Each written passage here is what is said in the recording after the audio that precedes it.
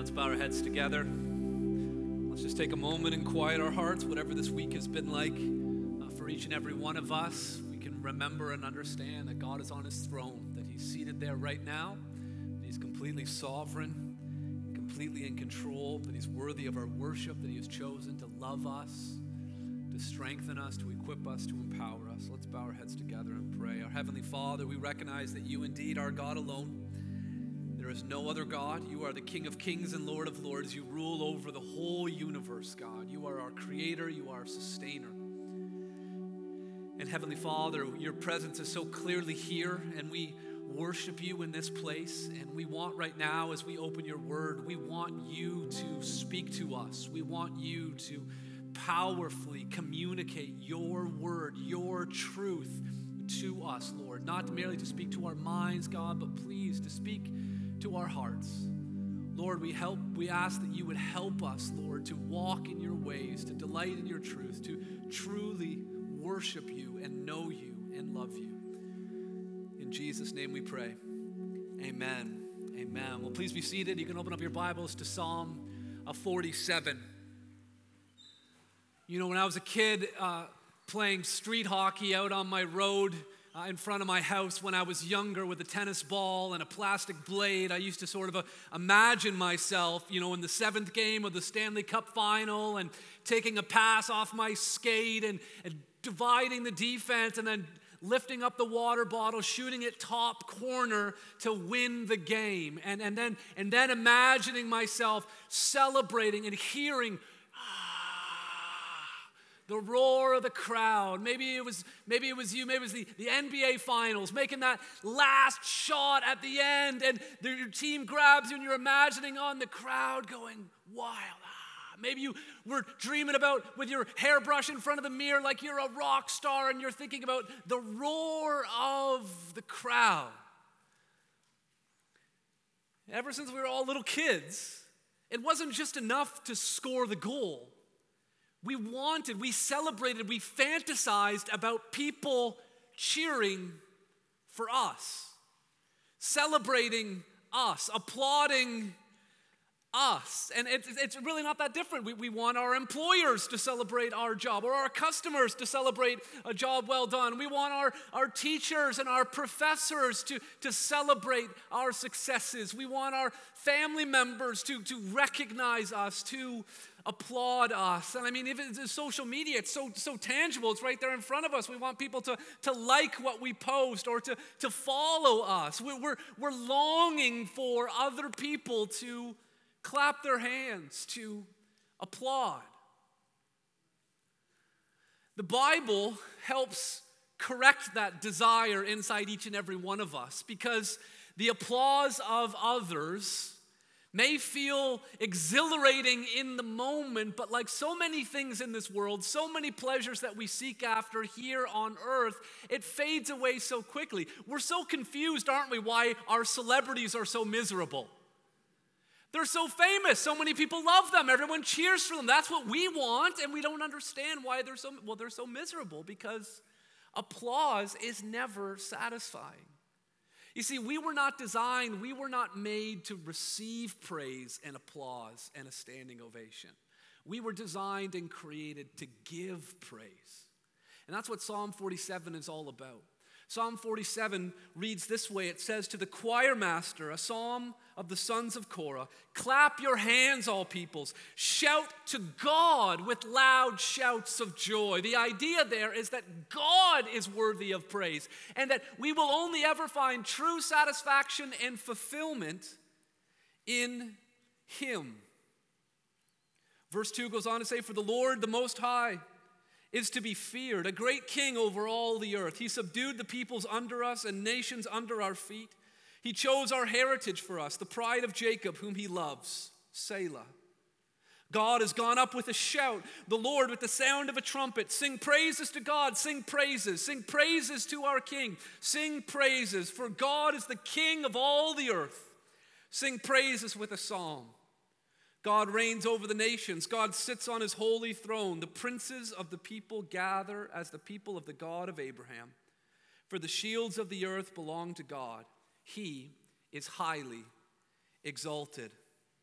Psalm 47 radically reorients a problem that all of us have, this desire that we should receive praise. Meanwhile, true satisfaction only comes when we ourselves give praise. It tells us that we're supposed to give praise to God, and it outlines reasons why we should praise him. Just take a look at the structure of the psalm with me. Verse 1, there's this call to worship. Clap your hands, all people. Shout to God. This invitation that everyone, the whole world, should be involved in worshiping and praising, clapping their hands, shouting for joy. Then verse 2 begins with the word for, or because. This is the reason why we're supposed to praise him. Then look down at verse 6. Again, sing praises, another invitation, another call to worship. And then verse 7, for, another because, another reason. So there's 2 points in our outline today because there's really 2 stanzas in this psalm as we look at it. There's this invitation to worship God and then 2 reasons why we ought to worship him. The first one is this: we worship the king because he subdued the nations to bless his people. He subdued the nations to bless his people. That's one of the reasons why this psalm says that we should be praising God. Let's go back to verse 1 though and look at how we're supposed to praise God. We are commanded to clap our hands. We are commanded to shout for joy. You know, I grew up in sort of a stale kind of traditional church, and I don't mean to offend anyone, but it never really made sense to me in the middle of a worship service when they would speak to one another responsively, where the worship leader would say something and then the people would say something. And the worship leader was like mildly enthusiastic, but then the people out in the crowd would be like, clap your hands, all people. Shout for joy to the ends of the earth. It's just, it's incongruent. There's such a disconnect, isn't there, between what's being said and how it is being said. And here at Harvest, we encourage enthusiastic, heartfelt, sincere, loud worship. A lot of people have a lot of different opinions. I mentioned a traditional church. I'm not against traditional worship. I'm not against the style of song or how old the song is or how new the song is or how many instruments. The main concern that God seems to have is volume. He's up there saying, crank it up. And he's not just talking to the sound guy to turn up the speakers. No, the people's voices should be what we should be hearing in worship. God wants us to praise him with loud shouts, with loud songs of joy. And then the reason, verse 2, for the Lord, the Most High, is to be feared. Notice how joy and fear go together so harmoniously here.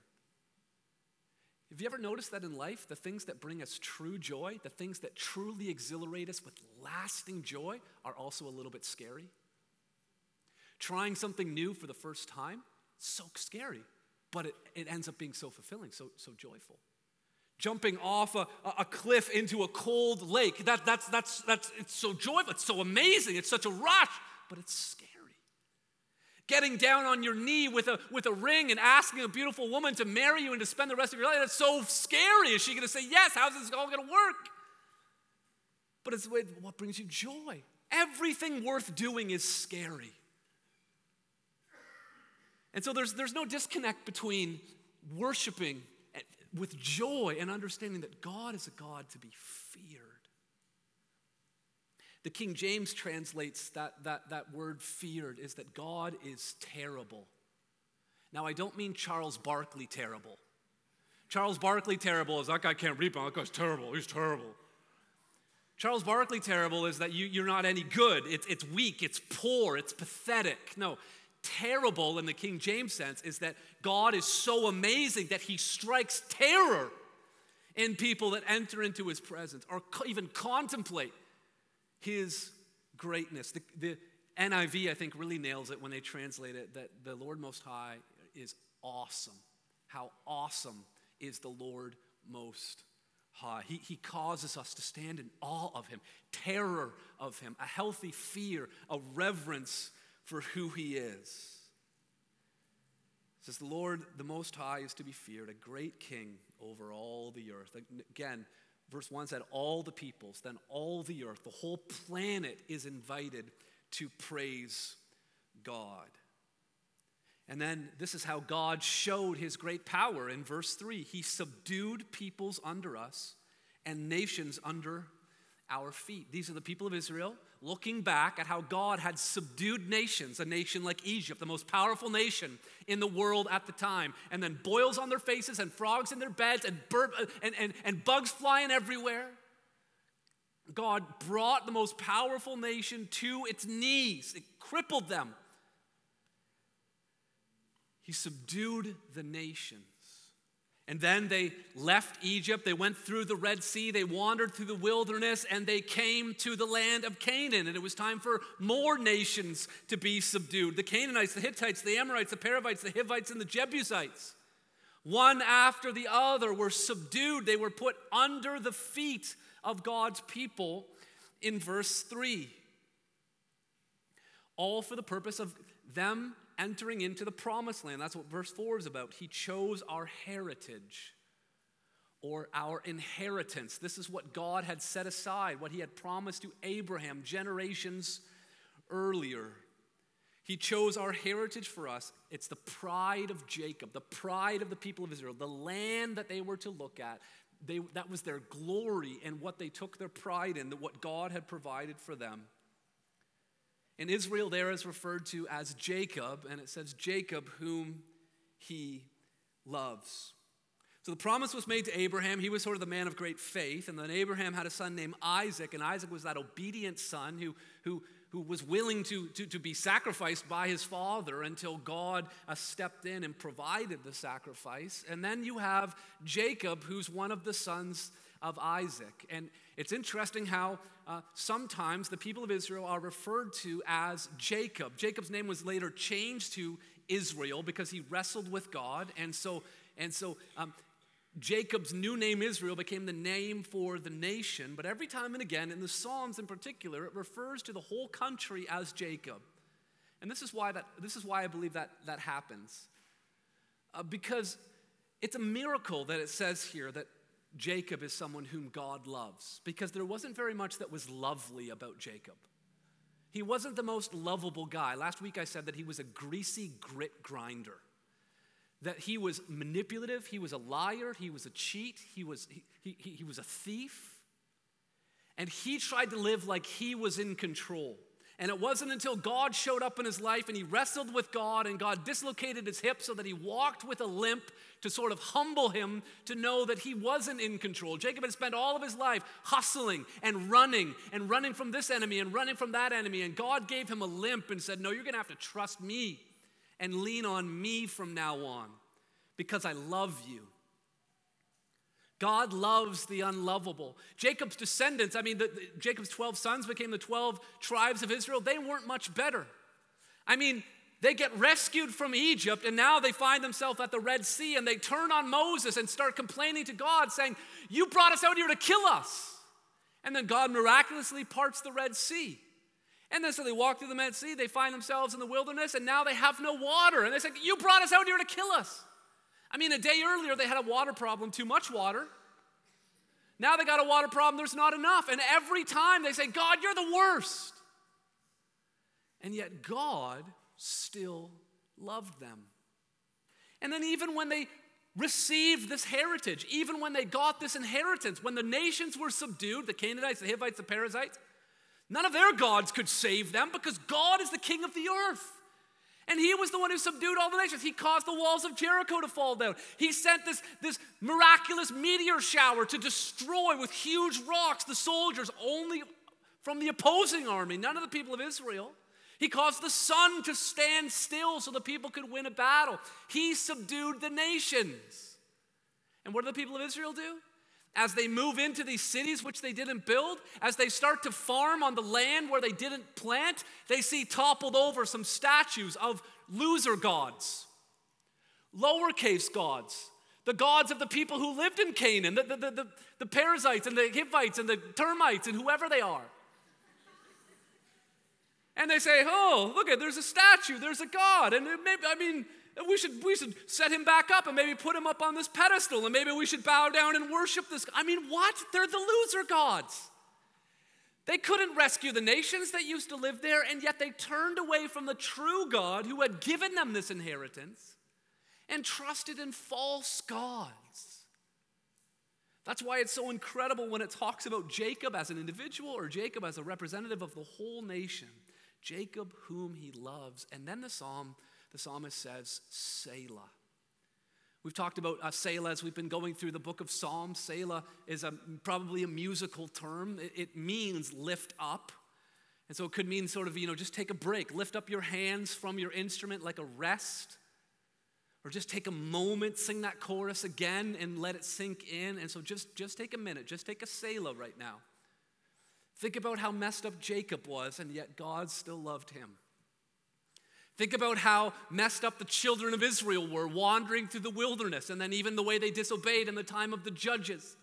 And yet God still loved them. And then let's get personal. Think about your own life. Think about your own fears and failures. Think about the times where you've stumbled. Think about the times where you've actively rebelled against God and have worshiped something else other than him. It may not have been a statue. It might have been a job or a position or a certain amount of prestige or a certain person or relationship. All the times you've turned your back on the great God. And then insert your name in the name where it says Jacob, whom he loves. Think about yourself. Think about how God has chosen to love you and to be merciful to you. Selah. Just pause and think about that. This is the God who we worship. And loved ones, Christ subdued a greater enemy than Egypt or the Canaanites. Christ subdued the greatest enemy, Satan. He won the greatest battle, death.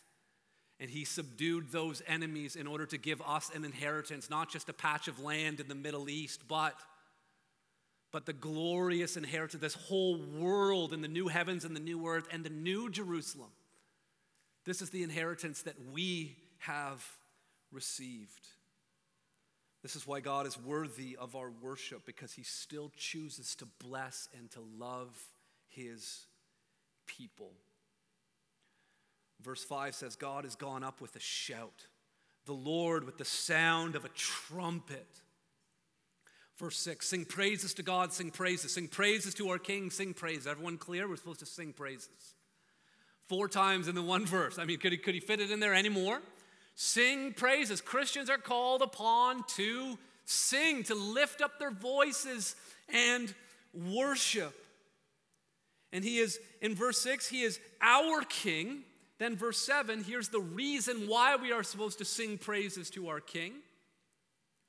For God is the King of all the earth. Our King, the King that we know personally, the King that we love and that we serve, is the King of the whole earth. And again, sing praises with a psalm. Verse 8, God reigns over the nations. God sits on his holy throne. Now, there's something interesting here. You see in the psalm continually, the whole world, all the people, all the nations are being told to praise God. And the reason why they've been told that they should do that is because God has shown favor to one nation. That doesn't seem entirely fair, does it? All the nations should celebrate God because the nation of Israel has been given a promise and has received an inheritance. Why should the Canaanites be like, we just got subdued? Why should the Egyptians, God, you just smoked us. Why should we be praising you? And yet here it is, again and again. The whole world is supposed to praise God because of the way that he is choosing to treat his people, the people of Israel. Well, the reason why is because in Genesis chapter 12, God promised Abraham, he said, I will make you a great nation. I will bless you and make your name great so that you will be a blessing. I will bless those who bless you and make your name great so that you will be a blessing. And then in you, all the families of the earth will be blessed. So let me show you what's going on here. Let me show you a little diagram, okay? So this is our graphics department. It's a photocopier and a Sharpie, okay? And so that there, in case you don't recognize it, those are all the nations on planet Earth. And God, in his infinite wisdom, has chosen to bless one particular group. And that's what's being highlighted here in Psalm 47, the people of Israel. God has chosen to show favor and grace and mercy, to give an inheritance, to make promises to this one special group of people. Now, why should the nation celebrate that? Well, because God said that through this nation, through Abraham and his descendants, all the nations of the world will be blessed. Now, I didn't mean to leave out Alaska and the Yukon there. I just didn't have a bowl large enough to trace on the piece of paper. But that's God's design, his intention. He blessed Israel specifically so that he could bless every nation globally. That's his design, his ultimate plan. And that blessing ultimately came through Jesus Christ, as we'll see. In verse 7, going back, it says, "For God is king of all the earth, and sing praises with a psalm." There's a footnote beside the word psalm in my Bible. Do you have it there? In Hebrew, that word is a maskil. And if you look back to Psalm 45, you'd see that maskil is listed at the beginning of Psalm 45. It's also Psalm 44 is called a maskil, and Psalm 42 is called a maskil. It's a kind of psalm. It's some sort of term to describe the way that we're supposed to sing. Now, that same word is used to describe priests in 2 Chronicles 30. It's translated skillful, that we're supposed to sing praise in a skillful way. I'm thankful for the skillful musicians that are a part of our worship team who use that skill. In Amos chapter 5, verse 13, that word maskil is used to describe someone who's prudent or who's wise. There's a real, in Hebrew, the being skillful and being wise is almost, it's the same concept. That we are supposed to play skillfully, sing according to wisdom. We're supposed to know the God that we worship. I remember a number of years ago when I was a youth pastor, and we went on a bus trip to Hamilton, Ontario, to this big youth conference, just thousands and thousands of teenagers. It was just, the hormones in that place were just unbelievable. And there was these powerful worship songs being sung, and the speaker gave a great message and shared the gospel, and people were coming to Christ. And then the master of ceremonies got up and said, "You know what? God is awesome." And everyone started cheering, "Yeah, God is awesome." And then he said, "And he's doing amazing things here tonight." And everyone was like, "Yeah, that's awesome." And then he's like, "I want to let you know that the restrooms are located out in the concourse level." And it's like, "Yeah, that's awesome." You see, the danger in worship is that we can just all get caught up in the feeling or groove with the song or whatever going on in that particular moment and allow ourselves to get emotionally carried away without being intellectually and spiritually discerning. And that's what a maskil is about. That we're supposed to worship according to, the King James says, worship with understanding. We're to know who God, that's part of what we're doing right here. That's why I'm teaching the Bible, is so that we can worship better. We can worship with understanding. Verse 8 says, God reigns over the nations. He sits on his holy throne. The princes of the people gather as the people of the God of Abraham. For the shields of the earth belong to God. He is highly exalted. Notice what's happening in verse 9. The princes of the people, who really are just the representatives of the people, that's the leader of the nation, who's there to represent all of the other nations. So when he says the princes, it's as though all of the nations are there. The princes of the people gather as the people of the God of Abraham. All of the other nations are going to come and gather as the people of Abraham. I'll jot this down. This is the second reason why we can praise God and worship him as the king, not only because he subdued the nations to bless his people, but this is very encouraging. This is why the Canaanites and the Egyptians can celebrate who God is because he summons the nations to become his people. He summons the nations to become his people. Now, God has a plan for his people Israel. Even today, he still has a plan for that specific nation. But he has a plan for all nations to be welcomed into the promises that were given to Abraham. Notice the language in verse 9. The princes of the peoples gather not with the people of Abraham, not beside, not behind, not kind of like. No, they gather as the people of the God of Abraham. Not out in the court of the Gentiles while the rest of the people of Israel move closer in the temple. No, the idea is that the nations are invited to come and be invited into the covenant people of God, grafted into God's promises. This is what we see in Galatians chapter 3, verses 7 to 9. Know then that it's those of faith who are the sons of Abraham. If you have faith in Jesus, then you are called a son or a daughter of Abraham. And the scripture foreseeing that God would justify the Gentiles, that means nations, by faith preached the gospel beforehand to Abraham, saying, in you shall all the nations be blessed. That's Genesis 12, which we read earlier. So then, those who are of faith are blessed along with Abraham, the man of faith. We are invited into all of what Psalm 47 talks about, God fighting for his people. We are invited into that place of privilege. Romans chapter 4 goes on to say, Abraham believed God and it was counted to him as righteousness.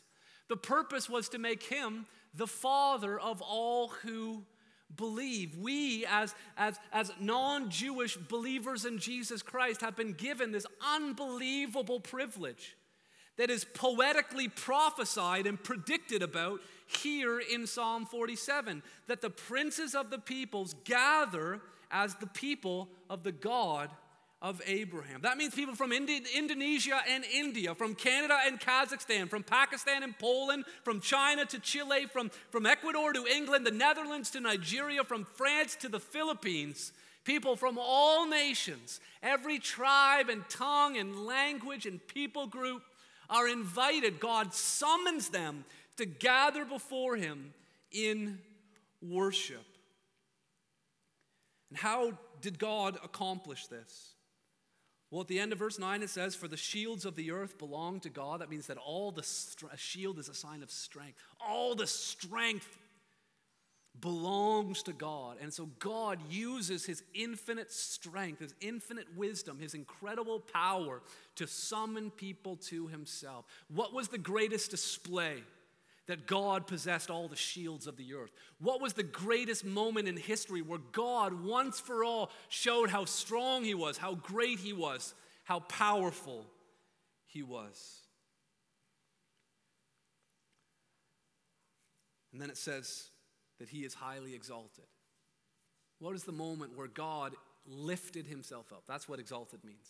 God showed that he had the shields of the earth and he lifted himself up. Let me show you how this all came to be. John chapter 12. Jesus is about to go to the cross. He's entering into the city of Jerusalem. He gets his disciples to go and get a colt for him. And there's this big deal about him getting a certain kind of a colt that's never been ridden before. And all of that was to fulfill prophecy in Zechariah chapter 9, which prophesied that the king would come riding on a colt. And so along comes Jesus riding on the colt. It says the next day, the large crowd that had come to the feast heard that Jesus was coming to Jerusalem. So they took branches of palm trees and went out to meet him, crying out remember, we were supposed to worship with loud voices. This is what they did. They cried out with a loud voice, Hosanna, which means praise God.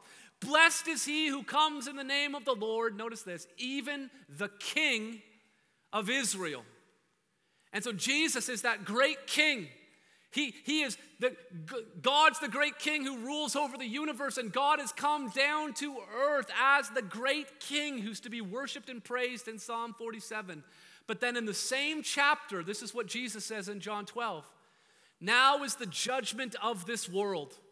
Now will the ruler of this world be cast out. Jesus says, listen, there's been an imposter king ruling over this world, and his name is Satan. And now's the time for him to be cast out. I'm going to subdue him. He is going to be cast out. He is not the rightful ruler of this planet. He's going to be cast out. And then Jesus says, and I, when I am lifted up from the earth, will draw all people to myself. The people said, blessed is the King of Israel. And Jesus said, you know what? I'm not just the King of Israel. When I'm lifted up, when I'm exalted, I will draw all men to myself. All people, all the princes of the people will come and gather as the sons of Abraham. Now, oftentimes we stop there and we think, well, Jesus said, when I'm lifted up, I'll draw all people to himself. And then we sort of think about this in terms of worship, that when we worship Jesus, we lift him up and then that attracts other people to come and worship him. But the narrator goes on to say, he said this to show what kind of death he was going to die. How did God ultimately exalt himself? He ultimately exalted himself by sending his son to humble himself. He ultimately lifted himself high by having his son come and be very, very low. And that is how he drew all people to himself. You see, Jesus went to the cross. The cross is where we belong. The cross is where sinners belong. But Christ took our place. And the reason why he took our place is because we tried to take God's place. Christ went to our cross because we tried to take his throne. The essence of sin is us trying to live like we are king of the universe and that our way is better. Even the smallest little white lie or seemingly insignificant sin is us living in rebellion and trying to overthrow the proper, true king of this world. Christ went to our place because we tried to take God's place. We went to the throne. That's why Christ had to go to the cross. We wanted the applause. We wanted the fame. We wanted the credit. When Satan tempted Adam and Eve in the garden to eat the fruit, it wasn't about the fruit. What pushed them over to the edge to give in to the temptation was what Satan said to them. He said, if you eat this, you will be like God. You see, deep down in every one of us, we want the praise. We want the glory. But Psalm 47 reminds us, reorients us that no, we are supposed to praise God. Our life is supposed to be about worshiping him and bringing glory to him. And Psalm 47 points forward to what Jesus would accomplish, that all of the nations, even all the nations that are represented here, are invited to gather before God as our King so that he could be exalted in our midst. Loved ones, this is who we worship. This is why we worship. Let's bow our heads together and pray. Our Heavenly Father, we thank you for the privilege of being summoned into your presence, to know you and to love you. God, we thank you that you sent your Son, Jesus Christ, to suffer and to die in our place for taking the punishment that we deserve for trying to take your place as King and rightful ruler of the universe.